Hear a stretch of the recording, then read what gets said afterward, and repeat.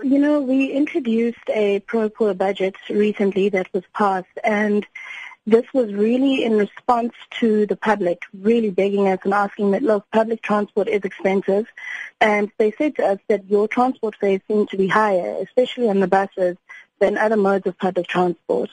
So since we came into administration, we looked and introduced an investigation into our fare structure, and then we realized that we need to drop the prices just to make it more convenient for people to get around the city, make it more affordable and accessible.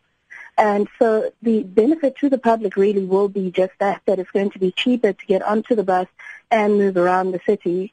We've obviously also looked at the distance of kilometers in comparison to the amount that's paid, and we've been able to reduce that.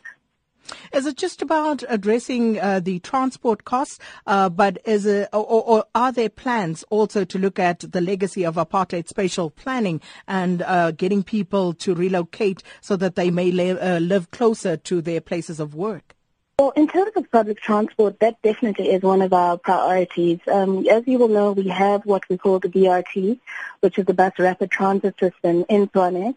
And that system was initially introduced to bring people who are now living in the townships, which is further from the center of town, into the city center.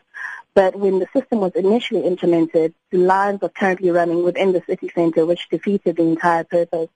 So what our administration has been doing is seeing how we can reach the areas, especially that are further out of town, make sure that that bus rapid transit system is able to get there faster and bring people into town, because that's the main focus.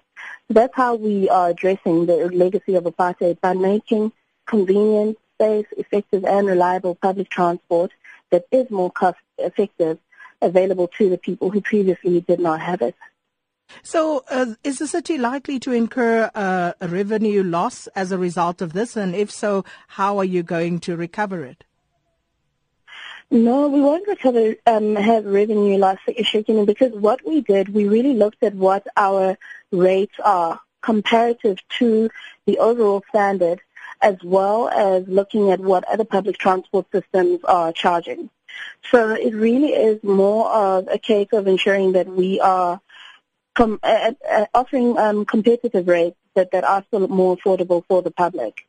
So what we did find was that our rates in Tshwane were above other public transport operators, and so we've reduced them in that sense. So it's not like the city will be experiencing a revenue loss or anything along those lines.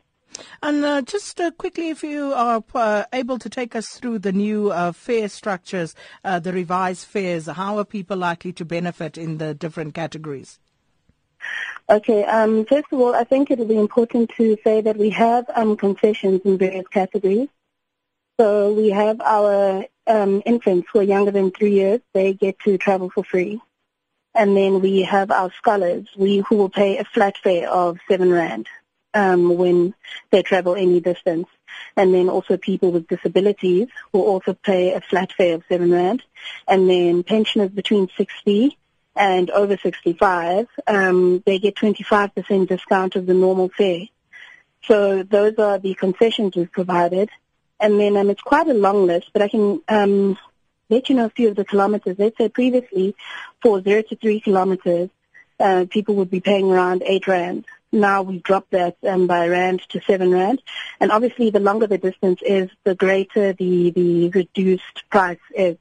So whereas somebody would travel, let's say, 20 kilometers, they would have been paying 16 Rand. Now we've dropped that to 14. Well, we unfortunately have to leave it there this morning, but thank you so much for taking us through that. That was Tshwane MMC for Roads and Transport, Sheila, Lynn, Senkugube, and talking about the revised fare structure there. This is for the Tshwane bus service.